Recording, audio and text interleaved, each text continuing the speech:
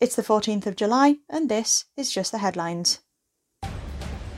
More than 8 million homes will get £326 in their accounts from today from DWP.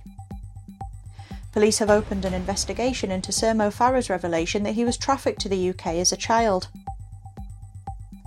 Experts at the National Gallery of Scotland have discovered a hidden self-portrait of Vincent van Gogh through an X-ray of one of his other works.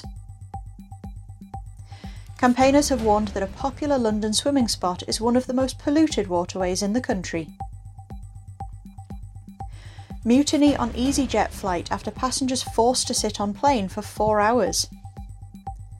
Birmingham has topped a list of areas most at risk during heatwaves.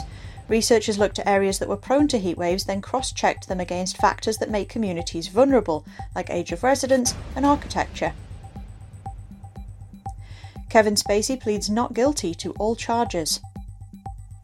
Supermarkets hike prices on 138 value items. Truss stresses loyalty to Johnson as second round of voting gets underway. Train drivers to strike on the 30th of July as pay dispute escalates.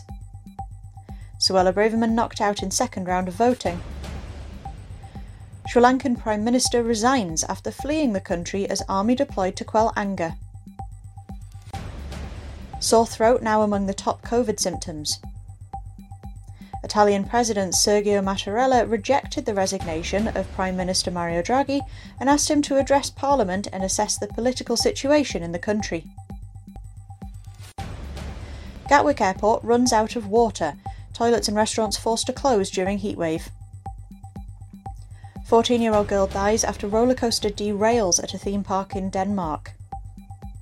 Ivana Trump died aged 73.